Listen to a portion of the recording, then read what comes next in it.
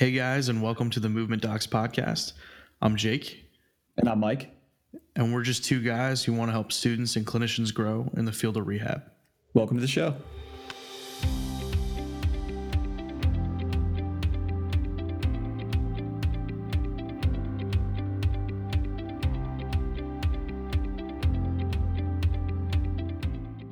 Hey guys, and welcome to episode 12 of the Movement Docs podcast. Today we're going to be sitting down with Justin Tooley, owner of the gym in Charlottesville, Virginia. He's got a huge background in powerlifting. He's had multiple pro qualifications in the sport, especially in geared powerlifting. He has an extensive list of professional certifications, has been a professional trainer and strength coach in the Charlottesville area for over 20 years. He uses his background in powerlifting and strength sports to create a unique individual and group exercise classes and programming for both recreational and competitive athletes. In the past few years, he's worked to create a unique program for adaptive athletes in the Charlottesville area and strives to use both mentorship and fitness to build a stronger and more cohesive community down in the Blue Ridge Valley. What, Mountains Valley? No.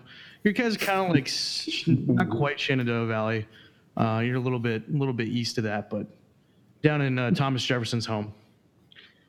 Yes, sir. So, Justin, Mike and I would love to welcome you to the show, and we look forward to talking with you, man. Well, thank you, guys, and thank you for having me. Yeah. And then just a note for you guys listening, this is our first time recording with Mike in Pensacola, so just bear with us if we experience some sort of technical difficulties. Yeah, fingers crossed. Mike, you're still on, right? Yeah, still here for the time being, so that's good. I don't exactly know what you said, but I'm going to take that as you're still kind of on. So we'll see what happens here. So Justin, you and I met back in it's probably spring of 2014, because I think you were coaching Brian and did anybody else do the meet from? I guess it might have just been Brian, maybe Brian and Sam. When we started the powerlifting program for the UVA, we tried to.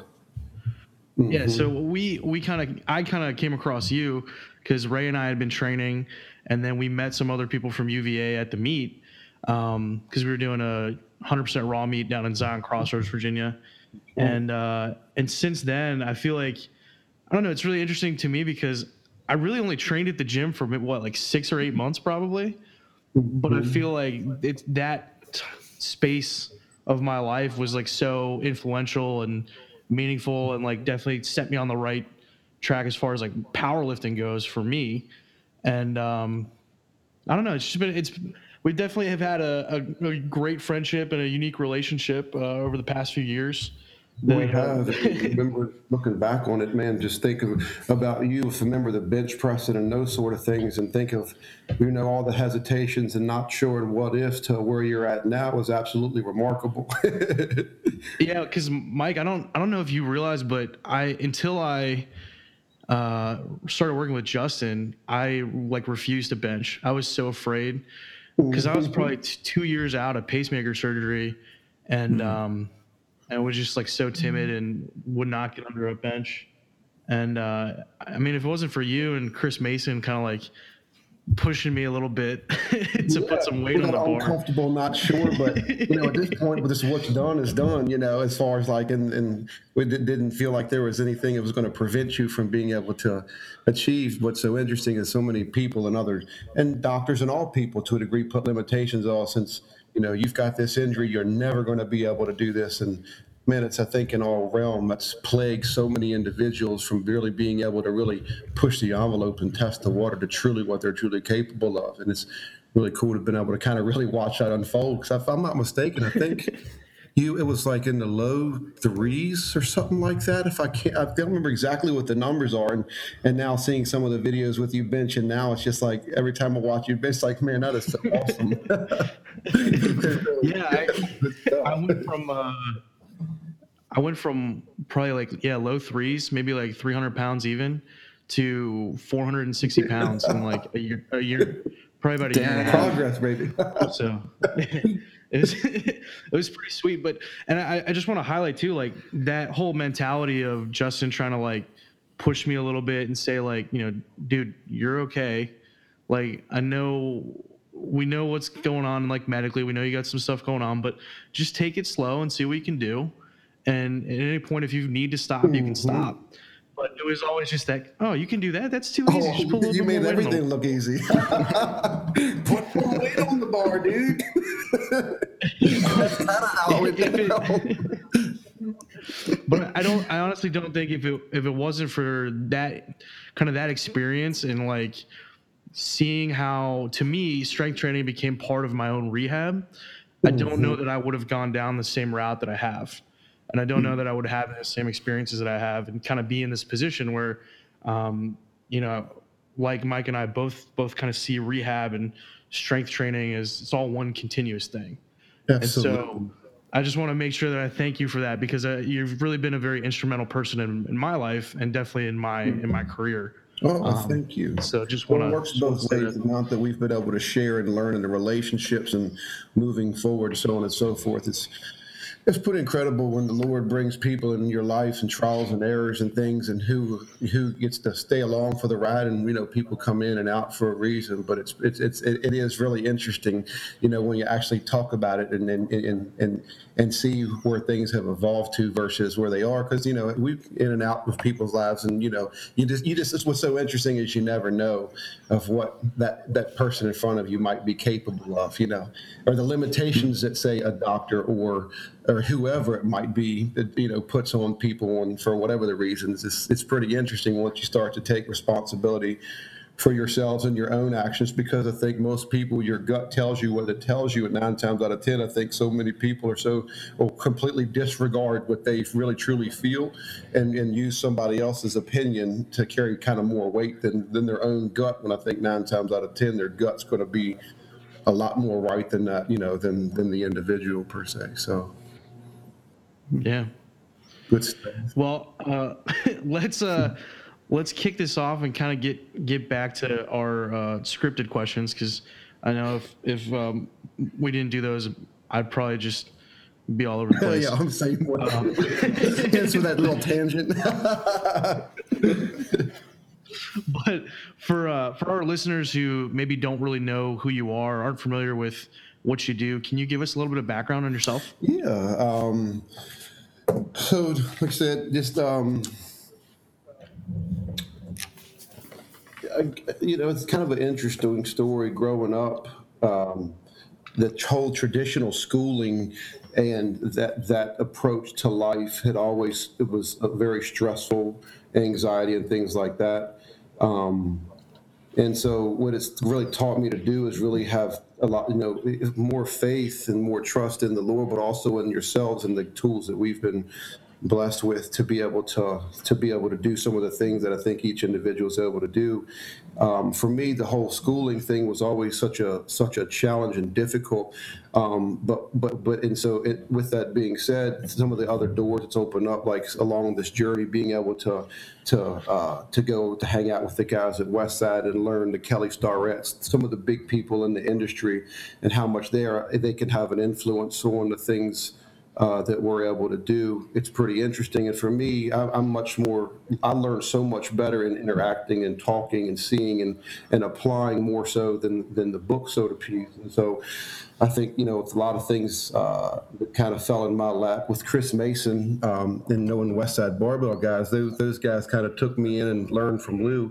And it's just like interesting once you start to listen to yourself and kind of start to turn off the voices of the world and you should do this, you need to go to this school, you get to get this certification, because there was a lot of those sort of things. And for me, that always stressed me out. But then when I would go up to Westside and come back, and at that time I was working in a place called ACAC Fitness and Wellness here in Charlottesville, Virginia. And every time I would come back, we would use that methodology. And what I would notice is it would attract people, or they were curious, or they were interested.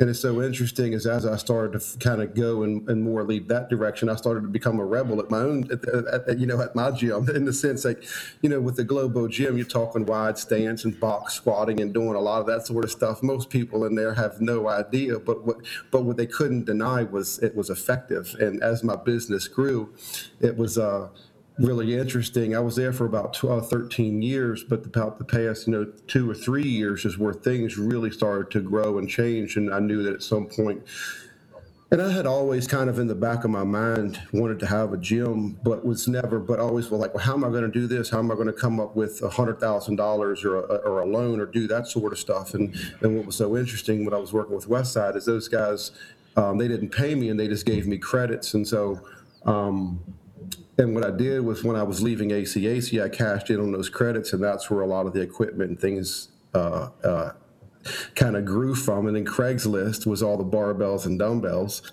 And then next thing you know, it's just like, I was working at my gym full time. I was working at ACAC full time, and it got to a point where there was this moment. It's like, okay, you're either going to continue and do your own thing, because the more time, what I noticed is the more time I spent at my gym, the more it grew.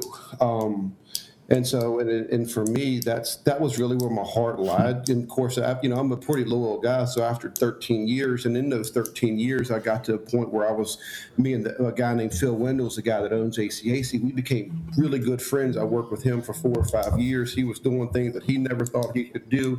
He had knee replacements, and within a year or so, he was doing box jumps and sumo deadlifts and stuff that he had never done. And so, breaking away from that and really kind of venturing down my own path was something that, man, if you don't have faith or education, as far as in the money and the financial support, trusting your gut becomes, it's like, okay, it's kind of like a leap of faith. But man, it's when that happened, it's just like the doors started to come open. And so when I left ACAC, we opened up a small facility up on Avon Street Extended. It was about 12 or 1,500 square foot facility overlooking Monticello Mountain, had 2 big bay doors, but within about a year and a half time, we had literally outgrown that facility and moved to the place where we have now that turned into 5,100 square foot and just a completely different animal, versus what we've, initially started with. In hindsight, I knew I kind of wanted a gym, but I would have never imagined that it would have grown and open up the opportunities in the way in which it did. So how did you first get involved with like powerlifting and strength training? Because I know that obviously has been like a huge part of your whole story, and like that's how you got to where you are now, how you met guys at Westside. Absolutely. So earlier on, I guess growing up, come from a little bit of a dysfunctional family, parents divorced, this, that, and the other. A lot of people have those stories, but for me, the gym was a place where I would go where it was constant. I could get what I needed. It would provide what I needed as a young person. And I feel very fortunate, blessed to kind of very early on find something very positive like powerlifting or the people in those realms of, when I was competing earlier on. It's just so, that kind of really became my home away from home, or that's where I really learned a lot about life and struggle and overcoming. And it just and that just really just kind of manifested because, like I said, in school was always extremely challenging for me. It was difficult in every single aspect of the word, but it was so interesting because the same thing that you struggle when you're lifting and that sort of stuff, life is very much like that. And for me, finding that powerlifting and that group of people and that community that cared, and then it also becomes empowering and so on and so forth. So, kind of back to your question, I had a little bit of success, and so I was competing in some powerlifting, and then I broke off and I tried a couple strongman contests. We had the Greene County Fair. And every year they had a strongman contest, and every year I'd go up and would place first or second, and it was just like, and then people would pat me on the back, oh, you're strong, you should do this, you should do that, and so those things were really the root.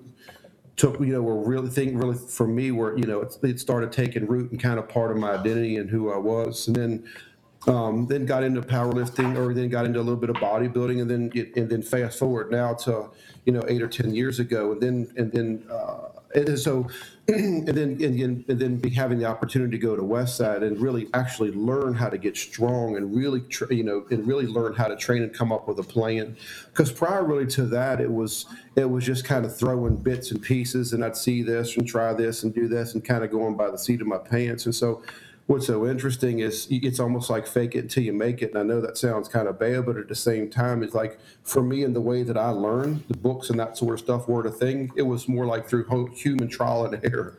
And then of course once I came up, or once the West Side guys and Louis, they had such a big influence and really taught me how to train. It's so interesting because there was a lot of things that those guys were doing that I was kind of doing too. I just didn't understand it. And then going up there, they really painted a picture of like what a system, the conjugate system, looks like and how it can be applied in every single aspect of, whether you're talking about strongmen or you're talking about powerlifting, or even, and I mean, that's the reason that we do a lot of the adaptive stuff and things like that, is just with that system per se, it allows you to be so creative.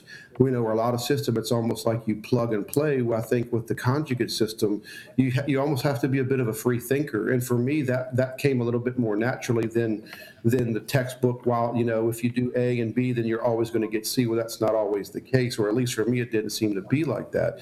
And so to come up with these creativeness that allowed me to be that creative person, kind of embrace that, it was just like, and as things continue to kind of grow, it just kind of manifested and growing and more, and now with the adaptive stuff, it was just incredible how most people, when you think of West Side and powerlifting and conjugate, you think of powerlifting. Well, that's probably one of the farthest things from the truth, So I love that. I think that's really, really interesting to kind of get that perspective on, like, kind of needing to have like hands-on experience and learning from like people, and not just books, and there's a lot of people out there like that. I mean, I know we all have times when I mean, school sucks, man.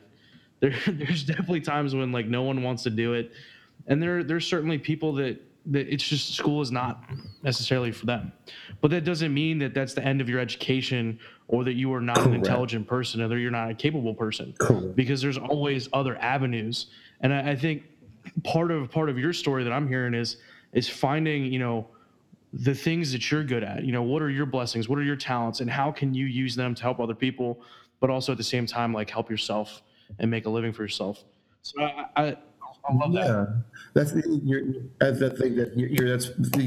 100% right, and it's so crazy because by the world standards, with not having the education, this, that, and the other, I think so many people get discouraged, and I get so many people that ask, well, what certification should I get? And I said, well, certifications are good, but if you can't apply it, or if you don't know. If you don't know what you're doing, as far it's got to be something, I think, for an individual, so much more than just that. Yeah, no, I completely agree, and I love to just kind of like talk about that and put that out there, because I know for the vast majority of people, and probably for those listening to this podcast, we're of the mindset that like success is determined by your educational level, right? Like, you have to have right. Especially because, I mean, that's just the way the medical field is kind of dominated, right? You have to get these degrees. Yes. And so there's that mindset that, if you don't get these degrees, if you don't go to grad school, if you don't become a doctor, that, you don't have the knowledge, or you don't have a skill set to do these things.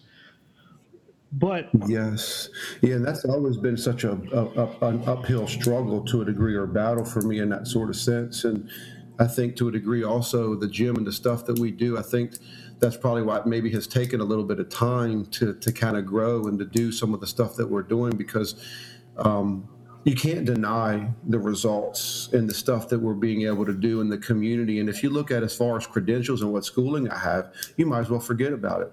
But then when you actually look a little bit deeper than that and see the stuff that we're doing in the community and the individuals, it's like, wow, it's pretty interesting. I think each individual has got such a unique skill set, but I think, like I said earlier, that I think so many of us are so easy to we'll write that off because, well, you got to get a 4-year education, or you got to do this and you got to do that, and then you get these people that go out and do that, and then they come out and they're still unhappy, or they didn't ever find, it didn't fulfill them in a way in which that they thought it was going to be like. Whereas if they would have went with their gut, or tried to truly figure out who they are, or what drives them and motivates them, I think once if you break down the individual and you understand yourself, all of a sudden the answers are there. They just a lot of times might not be by what the world says is going to be successful. Yeah, and I think that that's. Go ahead, Mike. Yeah. Oh, yeah. I dipped out for a minute. My internet cut out, but I cut back in just enough time to like get some warm fuzzies from both of you. So I have like a couple of things that I wanted to say, but then like, of course, it cut out exactly at the time that I wanted to say them. So that's fine how that goes. But Justin, what you had just talked about, this is a while ago when you were talking about how you were like split back between like ACAC and like trying to start your gym, and how you're like splitting time between both of them, and how you realized that the more time you spent at the gym, like the more it tended to grew. It started to make me think of a quote that I'm reading in a book currently. So I'm reading this book called Tribe of Mentors by Tim Ferriss. And it's this quote from Joseph Campbell, and it's basically follow your bliss. Okay. And he talks about saying like bliss is the highest peak of what brings you joy. So if happiness is just above the status quo, bliss is what makes you feel most alive. So expect it will take courage to follow your bliss. Expect it will suck at times. Expect you're going to have to take risks for it. Expect others won't necessarily understand. And also expect what gives you bliss today may not be what does tomorrow. Just follow it over and over again. And so, yeah, like it just made, yeah, that's it. It's exactly what you were talking about. Follow your dreams, pursue your passions. So, So the follow your bliss line was Joseph Campbell, and then we're all created so unique, and we're all created to do such amazing things. But what I feel like anymore this day and age is that we're so quick to jump on the mainstream media, that like what's popular, what's this, that, and the other, and completely write off our individual selves. And it's like, man, if we could really learn how to embrace who we are as an individual, and really look into that, it's like, man, those answers that what you struggle with, that's really where that magic happens. But it's so hard to do. But then, and also, there's nothing to blame. You have to take your own ownership and responsibility for things, and I think that also too for a lot of people, and myself included, become scary. You know how many people were, when I was thinking about doing a gym, no, don't do this. You know how many people said, I want you to come up with a business plan and go get a loan for $150,000. You know how many people said that? And I did the exact opposite. I never got a loan for the gym. I kind of did everything through the West Side credits and through Craigslist. It's just so interesting because everything that I've done, and just after hearing you with that quote, it's just like, man, when you look back at it, that's been this whole journey thus far. Let's go with what your gut tells you, or like what has the Lord made you to do and created you to do? Because if you can do that to the best of your ability, you will be able to create something that nobody else can touch. Yeah, that goes back to the alchemist quote that always pops up on these podcasts, Mike.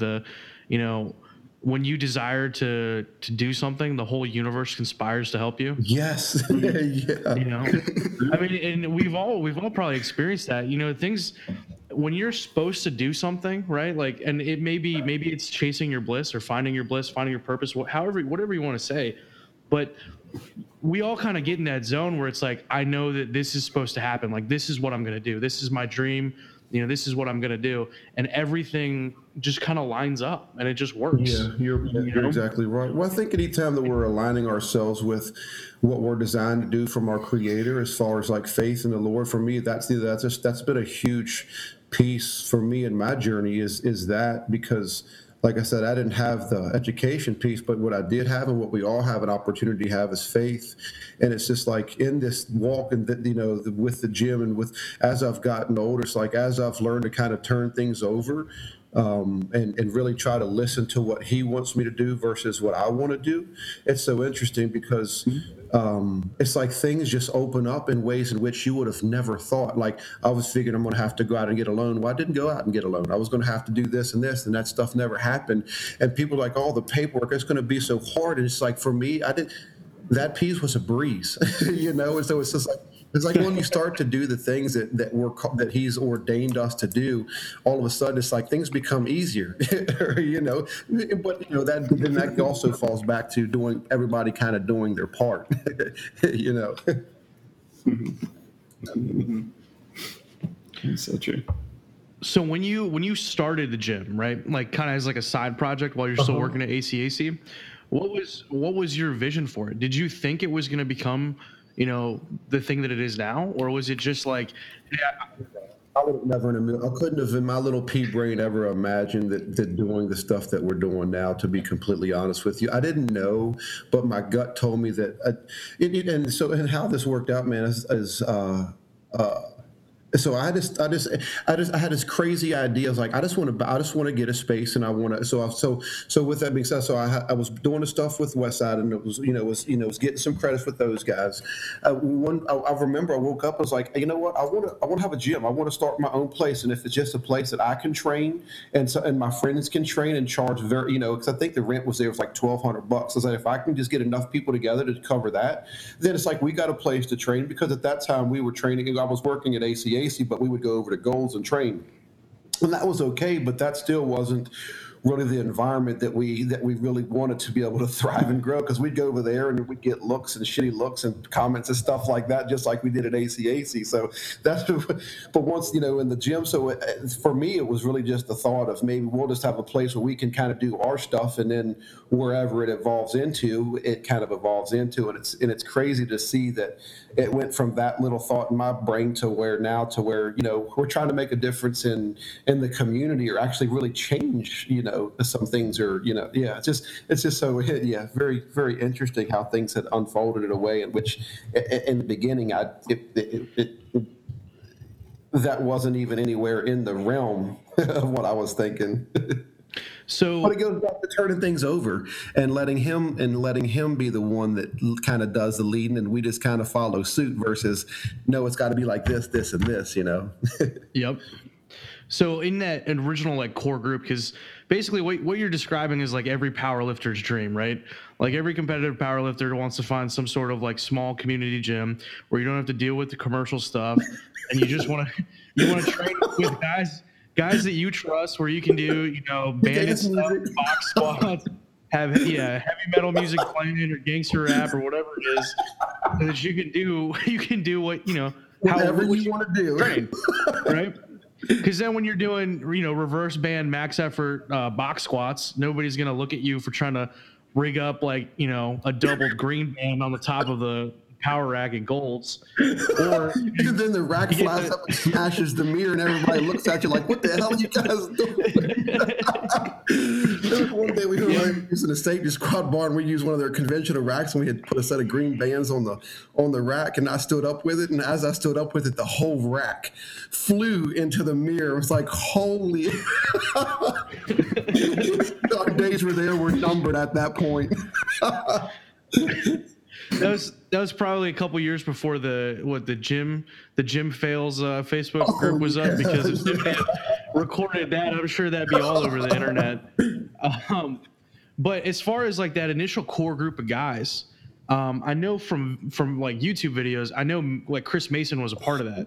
How did you guys get linked up? Like, when did you meet Chris, and like, how did that help with the gym? Oh, he's been a huge, so my buddy Chris, I met him through at ACAC.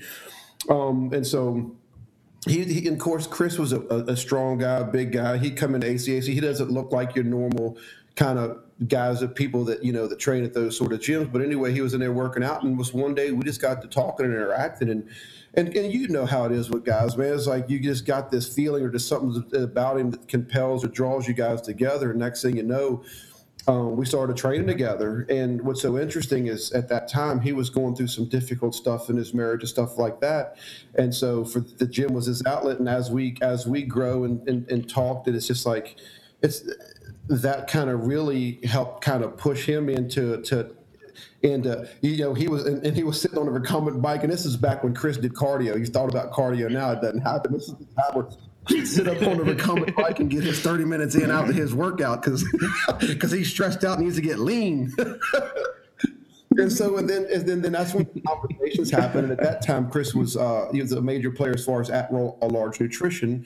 And he actually sponsored a lot of those West Side guys. And he would go up there, and he asked me one day, he said, "Hey, would you like to go up one weekend and spend the weekend up at West Side?" And of course, at this time, I didn't really know what West Side was. I mean, I knew about them, but I didn't know a whole lot about them at this time.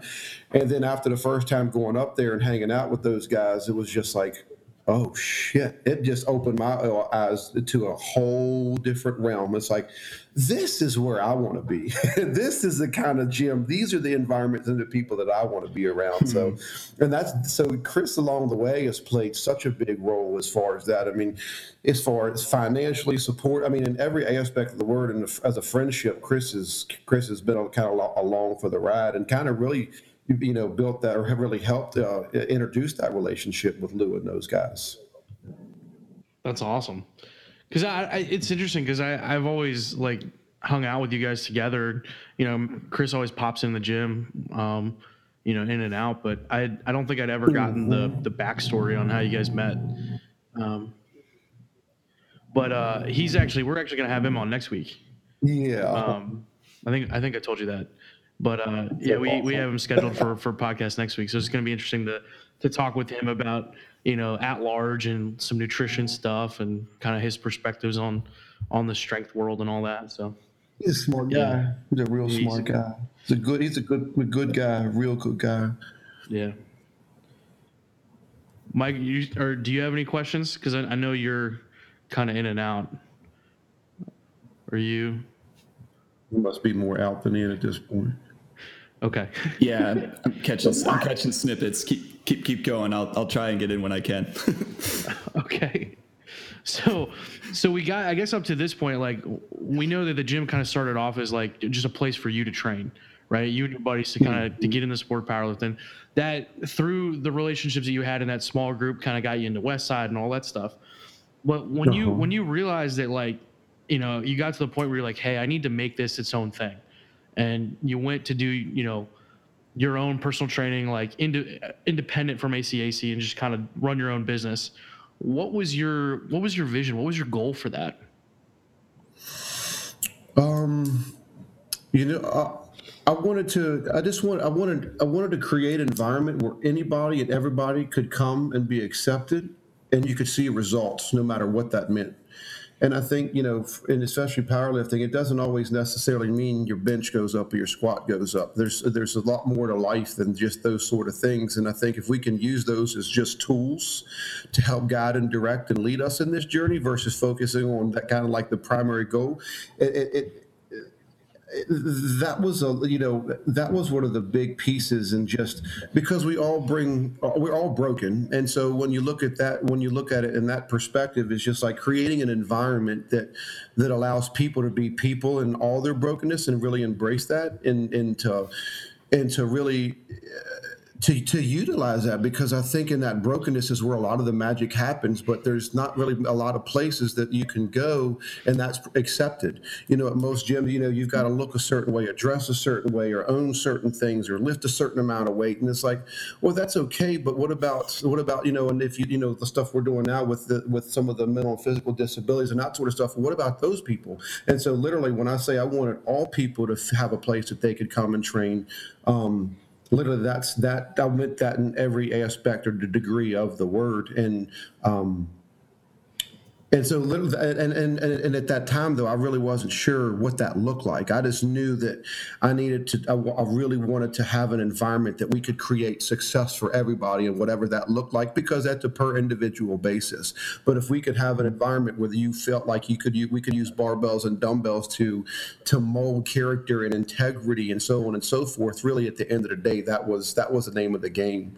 And I think that's probably, in hindsight or just hearing myself talk about that, I think that's what what makes that's why the success and doing the things that we're doing. I really think it's because it's really not about money for me. I mean, I've worked with a lot of people that's had a lot of money that are really unhappy, and I've also worked with a lot of people that don't have a lot of money, but they are about as happy. They're fulfilled in so many ways, and kind of really starting to and help me to prioritize my life on what was important. That kind of, that was one of the key notes. It's not about money. It's not about this. It's about each individual being able to perform or be able to create greatness as per individual. And if that happens per individual, then everybody gets to grow, because everybody around is going to be influenced by that.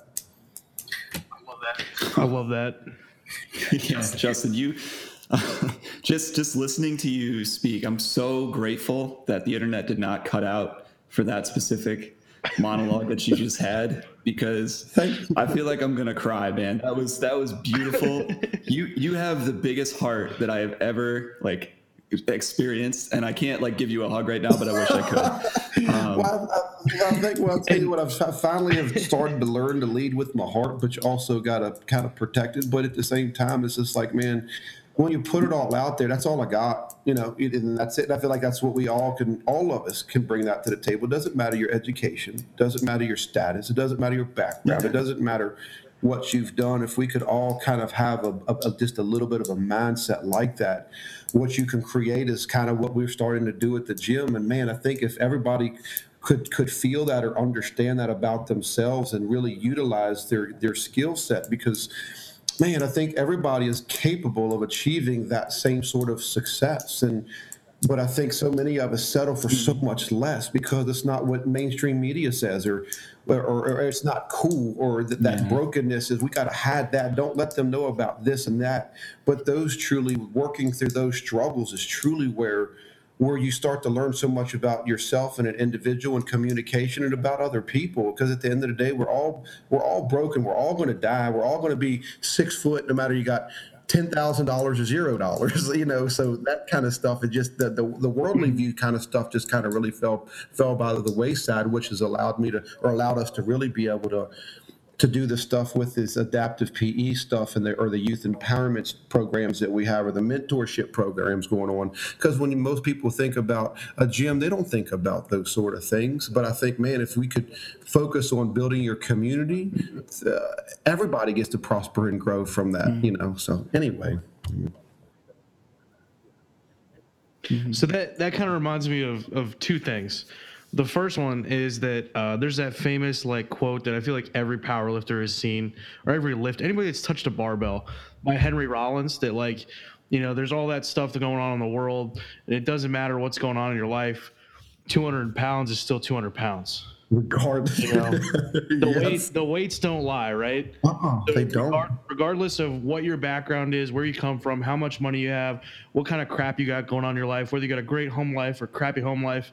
When you walk in the gym, 200 pounds, 300 pounds is 300 pounds. Regardless. And if you don't have what it takes to move that weight that day, it's going to crush you. And, like you've alluded to before, it's a great allegory for life, man, because, lifting weights, I mean, if you do it right, it can teach you so many different things. Absolutely. And everything from just good, physical fitness habits to mental fortitude and knowing that, sometimes in life, you're going to hit a wall, but you got to push through it. Yeah. And that no matter how big the obstacle may seem, you can always overcome it. Mm-hmm. Right. I mean, when I walked in that gym with you probably almost 4 years ago, and I was dead afraid to touch a barbell because I thought it was going to make my chest explode. I remember. And everyone's like, "Oh, you look like you can bench press a lot of weight," and I'm just like, "Yeah, no, I'm not going to do it." And now you're like, "Absolutely." So it's just interesting because stuff like that, the stuff that seems impossible, it always becomes so much more doable. But it takes hard work and dedication and all that. And that's and a great support team. And I think that's going to kind of get into this next point too, and some of the questions that we're going to have. But when you talk about brokenness, that always reminds me of the old saying that you're not at a power lift, or what is it? It's like one in 3 power lifters is a convict. Right. Hey, what about it? Right. I mean, we've all been to those meets, SPF, RPS, Oh, whatever. You look around the room and Yep. you're sitting between two guys that have like, neck and face tattoos. And I think to somebody who is not part of that environment, you would instantly go, okay, like this, I don't need to be here. Like these people are scary. Right. These aren't good people. But Until you talk to yeah, them. but that's the thing. Like the powerlifting community as a whole, like, yeah, everyone says 1 in 3 powerlifters are convict, but powerlifting as a community is probably one of the most welcoming and kind and like embracing communities that I've ever been a part of.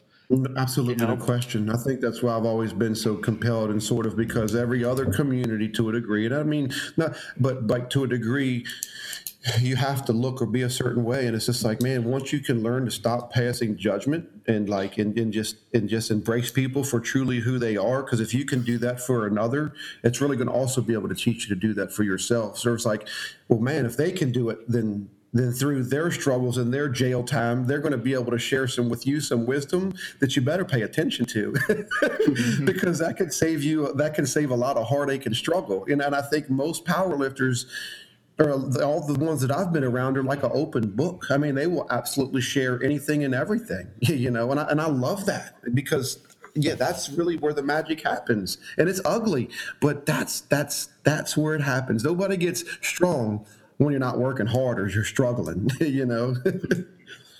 And I think it's interesting too, because in a lot of situations like that, at least some of the gyms that I've experienced, like there's a little bit of like a trial period. You know what I mean? Mm-hmm. Like when you first walk into a gym like that, like yes, those guys are going to be incredibly welcoming and everything like that, but they're also going to keep their distance, because they're not going to invest time in you if you're not going to be someone that's going to invest time in that community. You're exactly right. I totally agree. You're 100% right. And then, but I think that's where it comes back to the individual. What are you going to do with that?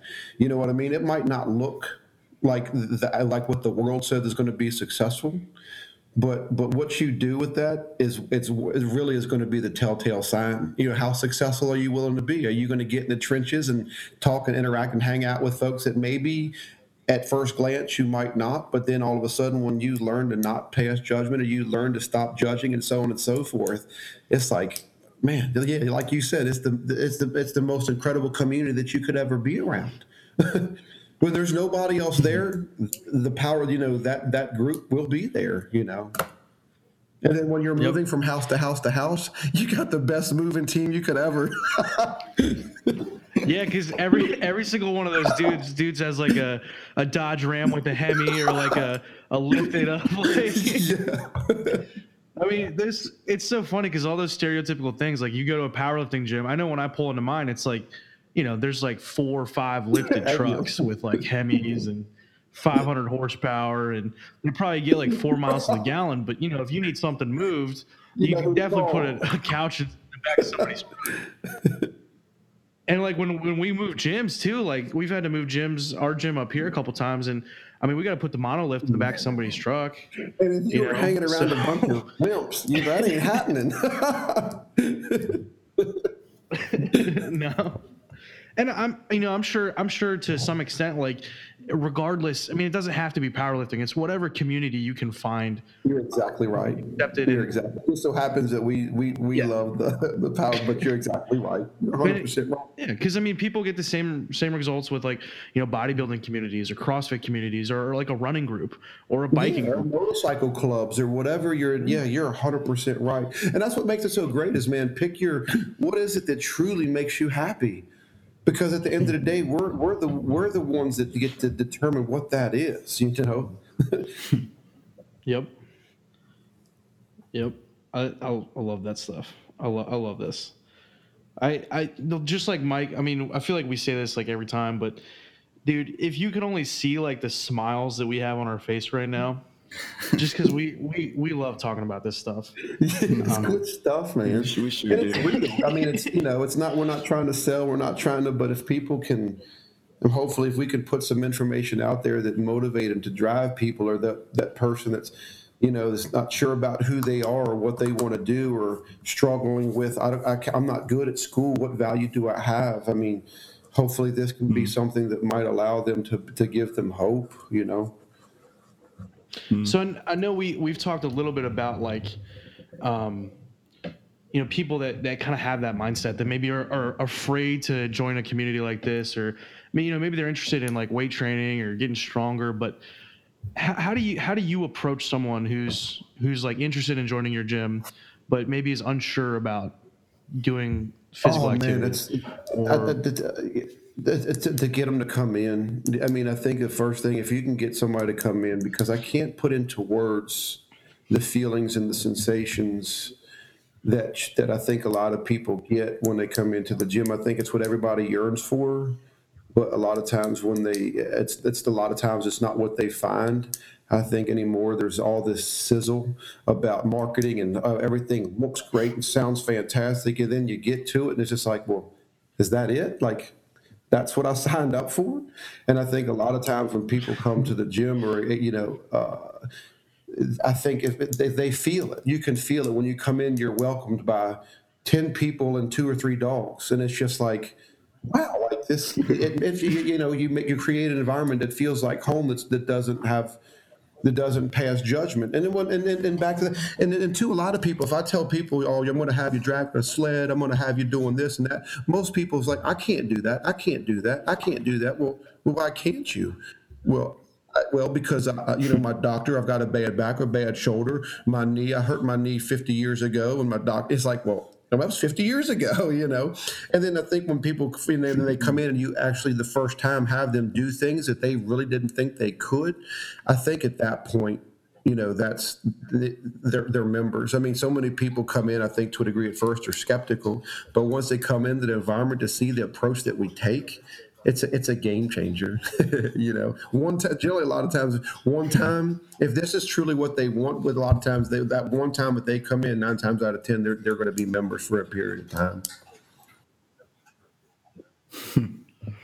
Well, I mean, you invest in them, right? Yes. So I think one of the greatest things about you, Justin, is that you see someone and you kind of see their potential.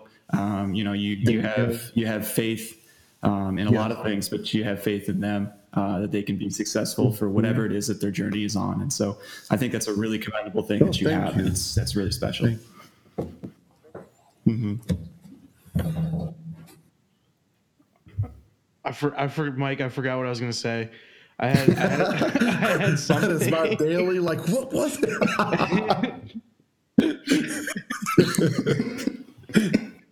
I wish lifting weights would help me. Oh, man. No. I remember. I'm sure I could find an article out there that says it does. No, but I remember now. Going back to what you were saying about how, I can't do this. This was 50 years ago. My doctor says I can't do that. Or you want me to do what? I can't do that. Man, those are the same. Again, it goes back to this whole thing that like, there's really no difference between like strength training and rehab. Like it's all one continuum, right? Those are the same things that we deal with, that I deal with in the clinic. Cause as of last Tuesday, I now have a job and I'm working and I'm a physical therapist. And, a lot of what rehab is in my world is when you talk to patients and figure out, what their limits are, whether they're perceived or actual, it's trying to come up with realistic expectations, right? Realistic expectations for rehab, if they're coming back from a surgery, realistic expectations for what that means, like, moving around or exercise wise as they're dealing with whatever it is they're dealing with. And so that kind of like that mindset, if you can help change somebody's mindset or maybe frame the way that they think about something a little bit differently and show them that they're more capable of what they expect, it goes a long way, man. Absolutely. You're 100% and it helps right. It helps you get that buy-in too, whether it's you as a strength coach or a personal trainer or us as clinicians. If you can establish that good relationship and show someone that you're invested in them and that you want them to invest in the whole process, their results are going to be fantastic, right? Because they feel accepted and they know that they are a part of something good. Right. And then, everything else will fall into place where it needs to. But like that, I mean, we talk about this on here all the time. Like if you can't establish that, that good relationship with somebody, because both, whether it's physical therapy, whether it's personal training, these are all people-based businesses, right? Most of what we do is customer service, right? There's a product, and we'll do strength training, we'll do rehab, whatever it is, but most of what we do is dealing with people, and we need to be able to deal with their emotions and talk to them, and counsel them, and show empathy, and just experience that humanity, Yeah, right? communication. Yep. And I think we're all horrible at that. Some of us are better than others, but I think a lot of times, and again, you see it all the time, well, they think they have pain, but truly, do they have pain? And then you have them work through a range, and they can, and it's just like, oh, well, would you allow them to kind of question, well, is that really what you feel? Because I think a lot of folks, if you ask, oh, well, I eat, what should I eat? Well, you know what to eat. You just have to eat it. Or, or the other extreme is a lot of people, what they think they have in a bank account versus truly what they have in a bank account. Our perception is so skewed. And I think when it comes to that physical piece, with weight training, that skewed has to go away, or there's going to be injuries. And it's like, once you truly understand where you are as an individual, and what injuries and truly where things are, coming up with a game plan comes up so much easier. Well, did you have pain? Well, no. Well, then, okay, then that means we can start to progress more and do. It just opens the doors to so many more. But it's so interesting, I think, because people allow so many other things to kind of create a feeling that really is probably not truly what they're feeling. And I know that sounds kind of crazy, but just with some of the stuff that you've talked about and that I've learned from you is like, question that pain. Because I tell you what, when there was that couple conversations ago we had, I was here at the house and I was doing some stretching one night, and I was kind of in prayer at the same time, but I was feeling this pain, and what it made me think of was, with that conversation, is like, is that pain, or is that just something that I feel in my mind because of? And what it did was allow me to kind of push those barriers and limits. And I shit you not, Jacob, excuse my language, but a couple of days later, I was able to bench and do things with a straight bar, and things that I haven't been able to do in a long time. And what allowed me to do that was you making me question the pain that I had, But when it comes to pain, though, for a lot of people, that's we've become so soft. We feel a little bit of pain, and all of a sudden we abort mission. Well, sometimes that pain is, if it's just weakness, then we need to strengthen, and we don't need rehab. We don't need, we got to get stronger. But I think a lot of people feel pain, and they almost completely run the other way before they really evaluate, okay, what truly am I feeling? Yeah, I think there's so much truth to that. I mean, a lot of like the rehab profession now is looking at pain science, and what is, because we know that pain is like an experience, but a lot of times it's, I mean, we would probably need somebody way more qualified than me to talk about this, but you're right, that we are questioning what pain is. Right. Before, it was always that thought process that if we feel pain, that means that there's some sort of tissue damage, or there's harm or something going on. Right. Now we realize that hurt doesn't always mean harm. Right. Hurt just means that you're experiencing some sort of sensation. Right. And for whatever reason, our brain is just kind of interpreting that as pain. And there's so many different reasons as to why we can have that experience. And it can be social factors, it could be psychological factors, it could be nutrition, it could be sleep, it could be so many different things. Just stress in your life that makes that pain experience like more apparent for that person. And sometimes when we're feeling pain, it's really just, hey, like, I was doing this and my body's just kind of really sensitive in this area. And it doesn't mean that you have to shut everything down. It like you're saying, we just need to evaluate it. We need to see if there is some sort of underlying thing going on, and if there is, we'll make a referral. But if it's just kind of something that we're experiencing, and it's transient, and it goes away, and there's no lingering effects, maybe we don't even really need to give a name to it. Maybe we just need to be aware of it and work around it, and then a couple of days later, we're good to go. Right. Well, perfect case in point is that stretch that you showed me with that single leg kettlebell rotation. You remember? Yep. And so, we did, 5 big belly breaths, and you rotate it around. And each time at first you feel a little bit of pain, you relax and breathe, and then you come back and you go again, and next thing you know, you pick up 2 or 3 degrees, and you have less pain, and you breathe and relax, and you do that again, and next thing you know, just within 5 minutes of doing that stretch, and next thing you know, you've gained 20 degrees extra rotation from your back and your hips and shoulders, where if you would have initially stopped when you had pain, you would have never made it that far. But and the only reason that you felt that pain is because what you explained to me is that's your body's just way of it's protecting itself. If you don't use this range of motion, you are going to lose it. And the only reason you lose it is because lack of use. And so once you start to reopen those movement patterns again, at first your body is going to say it's pain, but really it's just because it's a protective mechanism versus once you learn to investigate or breathe through that, next thing you know is, but I think that goes back to really the individual has to really know and understand themselves and who they are as well. And that's, as per the individual, Yeah. Mike, do you have any thoughts on that?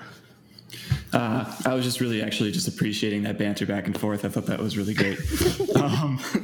But no, I mean, I agree with you too. Like pain is definitely an output. When you were talking about the experience of like challenging yourself a little bit too, and being like comfortable with working hard as well, it made me think of this analogy where let's say like you have your hand and you're rubbing it on turf. If you rub it on turf for, let's say, 24 hours straight, and you stop and you look at your hand, it's probably going to be pretty bloody and broken up and all that kind of stuff. But if you go put your hand back down on the turf and you rub it for maybe like 5 minutes, and then you take a break and then come back and then go back and rub it for another 5 minutes and take a break, over that 24 hours, you'll have calluses now. Whereas if you had just gone straight through, it would have been all like tender and really broken up. So, I think it's a little bit of challenging. Yeah. Bite-sized pieces. Bite-sized pieces. Yeah. But we're human. Of course we're going to overindulge. I mean, come on now. That's just what we do. Yeah. Truth. That is what we do, for sure. But, to the extreme. Oh, I know. I have holiday cookies in the fridge and the freezer right now. And it's the worst because I'll be doing work or something like that, and then it's almost like they're calling to me. I can hear them being like, "Hey, we're over here. You need to eat us now. Peanut butter tastes so good." Oh, willpower. Yes, got to put the earmuffs on That's or when you something. ask the question: am I really hungry, or do I really want that? Just kidding. No, it's true. Man. Is it convenient or do I need it? It's like, I don't know. I want to starve. I'm in starvation mode, dude.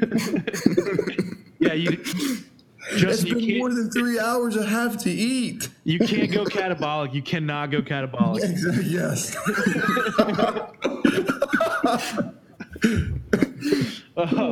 All right. So I know we've kind of touched on this a little bit, but I know we really need to hit this before we finish up tonight.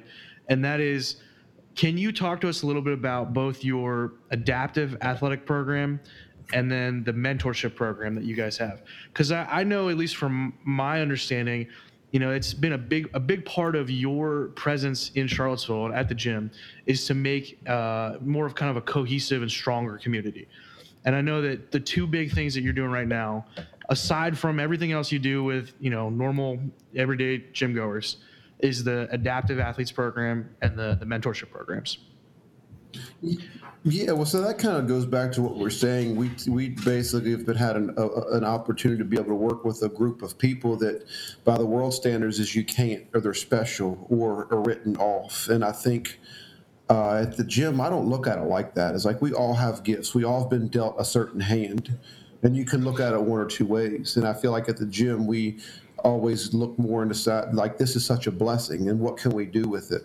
And I think when you bring those people in and you show them success or they can do things, man, in so many ways, mentally, physically, and spiritually, that completely changes who they are. And so, I mean, in the same way that we approach with us, with normal and however you want to classify normal, we treat them the same way. And matter of fact, I'm probably just as hard on on the adaptive PE folks and those folks more than anybody else, just because I think their whole lives they've been so catered to. There might be some a little physical and mental disabilities, but that doesn't mean you can't do anything. And I think a lot of times that with this day and age and the way our society is, I think we overly love them, and I think that is a complete disservice to those kids. Because it goes back to the community and everybody playing their part to the best of their ability. There is something for everybody, and I think the more that we can embrace that, and it might not be what they thought it was going to be, but once you start to get in and they start having some success in the gym, or they feel comfortable, or you can start talking about nutrition, or you start talking about healthy habits and lifestyles, all of a sudden, you're teaching these kids some things, and a lot of them for the first time, this is the first time that they've had those sort of opportunities to even investigate or even see what it's like to try those sort of things, Or I think, a lot of these folks have had memberships in other gyms, but they don't feel comfortable. And I think at the most basic fundamental level, if you don't feel comfortable in your environment, there is no way you're going to be able to succeed and reach your potential. And so I think one of the big things about the gym that just makes it unique is just the fact that there is no just come as you are, and let's start with that, and whatever that might look like. And if that means, for some of the people, and you can look at that anyway. Whether just having somebody do a low box squat, high box squat, banded pull aparts. It's all physical therapy type stuff. But most people don't take the time because of these individuals look a certain way, sound a certain way. They're just different. But everybody's got their own uniqueness and brokenness. So it's just like in these kids and kids and adults should have the same opportunity as anybody and everybody else. And what's cool is it allows me to be that free thinker and try to do things that most people would never even attempt to try. You know how many people have had wheelchairs dragging sleds?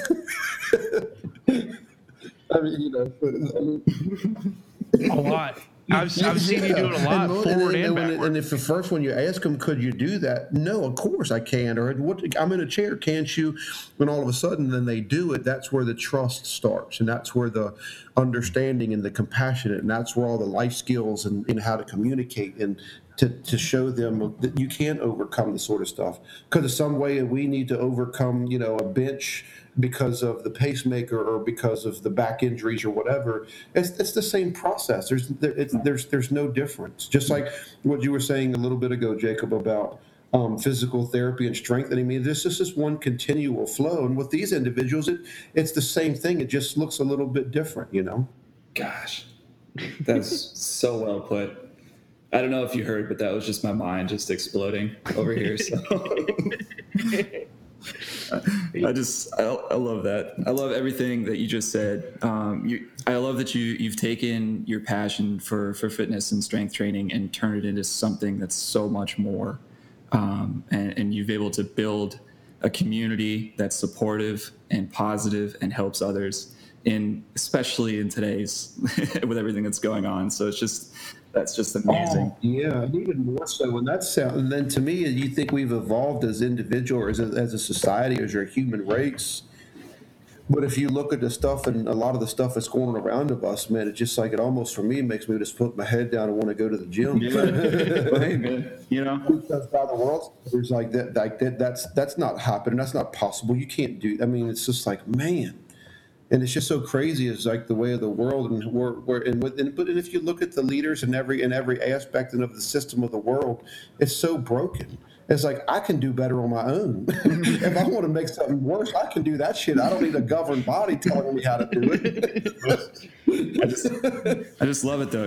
Be the change you want to see, and you're providing all of this positive energy and pushing it out into the world, and that's really commendable that you're doing that. So two things that you said that I really, really liked are, one, basically we don't treat them any different than anybody else. Right. No. And that's something I don't feel like respect. I holler and scream at them like anybody else. And that's the thing. I think that I know I've been there. And if it wasn't for, working with people who have disabilities, befriending people who have disabilities, and learning to kind of understand it, Like, dude, they're another person. Nobody likes it when you stare at them. So why would you stare at somebody that's in a wheelchair? You know what I mean? I agree. They're no different than anybody else. Such different than ours doesn't mean that they're any different. No. They feel the same. They're going to die the same. I mean, there's absolutely no different other than at the first glance at what. But it goes back to walking into that room of powerlifters with tattoos and this, that, and the other. Who cares? Mm-hmm. Yeah. You know what I mean? Get rid of that perspective of, oh, they must be or it's going to look like, because that, if you look at it like that, opportunity is never going to come about, you know?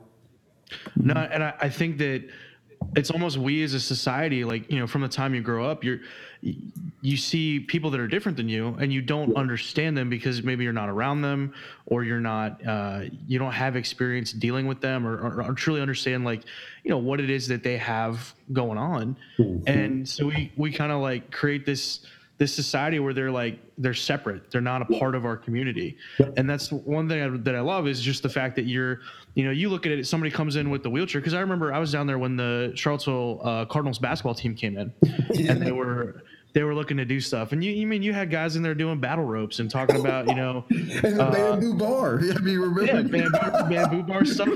Yep. Yeah. And so it's all when somebody like that comes into the gym and it's just like, hey, I've got this going on. You're like, all right, well, okay, what can we do to work around that? You know what I mean? It's not like, oh God, you can't train here. It's all right. You know, you're still paying the same rate as everybody else. Yep. You're still doing group exercises. Kick your ass. But, exactly. Right. Yeah, but we're just going to do it in a way that you know works around what limitations you're exactly right. And there are so many people in the rehab world and the strength world that would be afraid to do that. Yes. And I know even for me, dude, like my first rotation in a hospital, like I didn't know what I was doing. I didn't know, like I was so afraid to even like touch somebody or help somebody stand up. And then you get past that and you realize it's just another person. And yeah, they may have this limitation, but they're another person, and they're going to have sarcastic remarks at you and make jokes and everything else. And cause they're a person. And so that's one thing I love. And then the, crap, what was the other thing? Man, I forgot again. Oh, I don't know. I was probably going to set myself up for a joke or something. I don't remember. But, or some obscure pop culture reference or something like that. Probably. I don't know. But yeah, whatever. I don't remember what I just said, but whatever I said, I felt it was important and I wanted to highlight that. So, well, I think too, and it goes back to every interaction we have an opportunity to grow and to learn. Every person that we come in contact with, that's exactly how kind of I view it. And every person that I come in contact with is an opportunity for me to be able to grow and to learn and to be able to communicate to somebody in a way in which that I'm going to use this tactic with this other person that has these like characteristics, or I'm going to, and for me, that's where, that's where each one is, like you just said, we're all human. We all have brokenness, all this, but it's like once you start to like use each individual to be able to better yourself and that individual, it's like, man, if we all thought with that mentality that the things that we would be able to accomplish would be absolutely incredible. But a lot of times we don't give each other the grace and the mercy to be able to say silly or do silly things because it's not politically correct. And in this day and age, it's just like, well, how else are you going to learn how to communicate? We all say stupid things or things that might not be correct, but it's just like using that time to be able to learn how to say something or communicate with somebody else. Like, well, when you say those things, it makes me feel like, or when you categorize me as this, it makes me feel like. And I think, the more that we can communicate that with one another, that's that person in a wheelchair. Now you start to learn a lingo and to be able to communicate now with a group of people that if you didn't take that approach, you would never have learned how that skill set. And I think that sort of stuff is stuff to a degree that you kind of can learn in a classroom. But for me, it was like classrooms that always made me feel uncomfortable. So I had to go to a place to where I could feel comfortable. And I don't mind saying, well, it's certain things, and I'm never politically correct. You know how many times I would have upset people? But I think, and then once I explained to them where I was coming from in my thought process, it's like, oh, well, I can understand that. And then you have dialogue, and next thing you know, there's your report, It's huge, and we're so bad at it. Communication is We're everything. so bad. We are so bad at it. Yeah. I walked into the lunchroom the other day, and there was a circle of people. Every single person was on their phone. The room was silent. Was that the interns? Yeah, that's great. There's a few, yeah. Okay. That's. I mean, I think honestly, I think it was more so that we haven't all gotten a chance to know each other just yet. So everybody was still a little bit like trying to get the feel for the whole place and the water and everybody's personalities and everything. So maybe that was like the first, like, you talk about going to comfort. I guess the phone in a respect can be a form of comfort because I guess they can escape from that realm and all that. But 20 years ago, but if you think about what we had 20 years ago versus now, we didn't have that default. So we had to learn how to communicate. I think that is I mean, technology a good thing, but at the same time, and I think as humans, the way that we are to move through path of least resistance, if you don't purposely make a conscious effort to change your patterns and that sort of stuff, or when you get uncomfortable, what are you going to do? You're going to walk out of the gym, or are you going to listen to your buddies and understand or gain perspective and insight? Are you going to close yourself down and now you're the victim? And it's 10 times easier to be the victim, and so was the asshole. I'm not going to do that anymore. Well, if knowing what we know, that guy probably had the best intent for you and was willing to share some stuff with you, but you were too closed down to even be able to recognize it. Yeah. No, I mean, I couldn't agree with you more. It's just an interesting dynamic to see that and all that. But I think it's getting better now as people are starting to warm up to each other. It's just taking a little bit longer. But there's actual dialogue like you had talked about, and people are communicating, so that's always a good thing. Yeah, it's an important piece. Yeah, it's an important piece. It's interesting too, because if you think about it, a phone is a device that's meant to help you communicate with people. Right. Yet somehow it becomes a security blanket where we're on social media, but we're on social media and I'm sitting across from someone that I could be talking to. Right. Yeah. And looking at somebody's pictures that you have no idea who they are, but yet you have the person that you're going to be interacting or in his room, shoulder to shoulder with, and you don't even interact with. And I think that's where a lot of the uncomfortableness relies. I mean, that's where that lies. But that's where opportunity lies, Oh, yeah. I couldn't agree with that anymore. There we go. I could just can't even formulate sentences anymore. It's all your internet. Yeah, it's my internet. We'll blame it on that. Darn you, technology. I hate you. Oh man. All right, It's I was just gonna say, it's Justin. We're probably about time we need to wrap up, and so there's one question that we always ask, and I would like Mike to go ahead and take that away. All right, fingers crossed here. So we here at the Movement Docs, we believe in always moving forward in all that you do. So based on all of your previous experience in knowledge, life, love, the pursuit of happiness, what is one piece of advice that you would give anyone listening to this show to help them be the best versions of themselves? To learn to love yourself wholeheartedly. I mean, the things that you find that disgust you as an individual the most are your greatest attributes.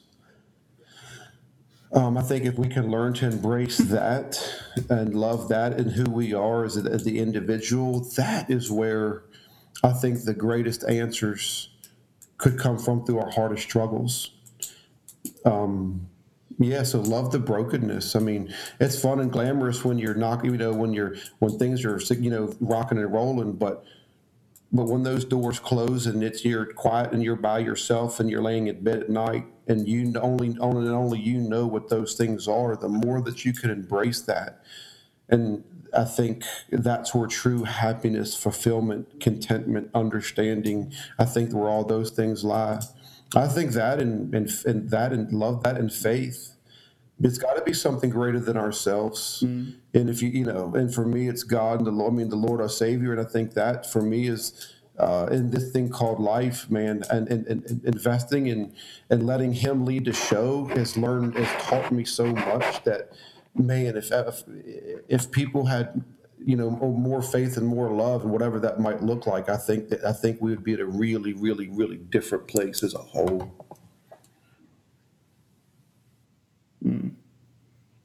Oh man. Couldn't agree with you more. I love that wholeheartedly. Talking about just being comfortable with yourself and loving yourself, and how that translates into everything else that you do. That's really beautiful.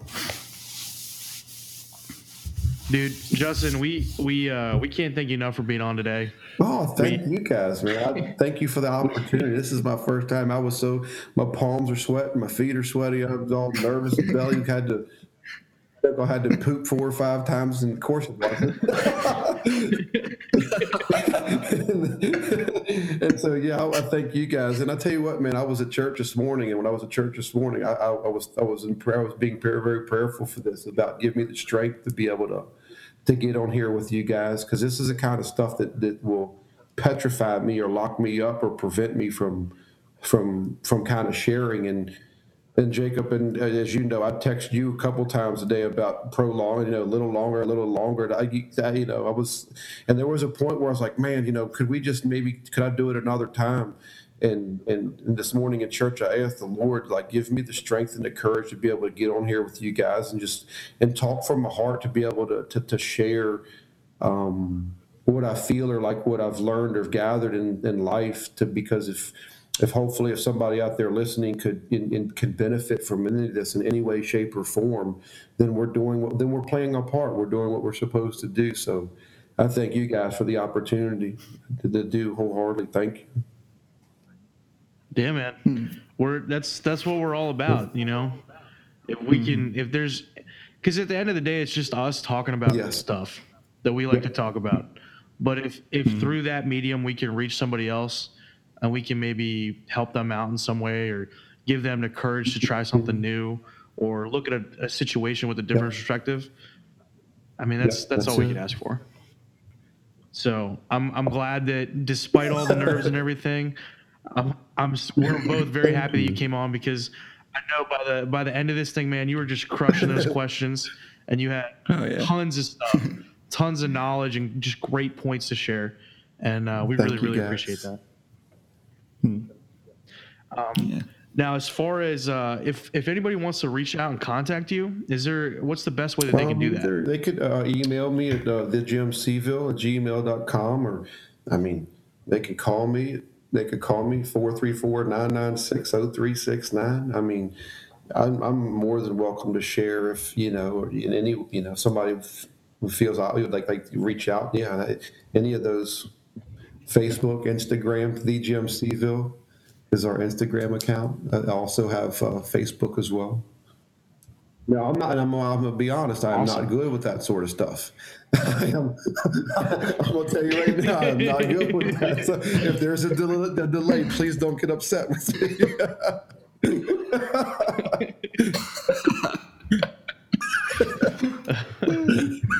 Well, that's great.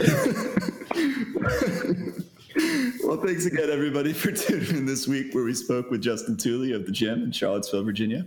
If you have any questions, comments, concerns, or have a topic that you'd like us to discuss, shoot us an email at tmdmovementdocs@gmail.com. Thanks, and we'll see you next week.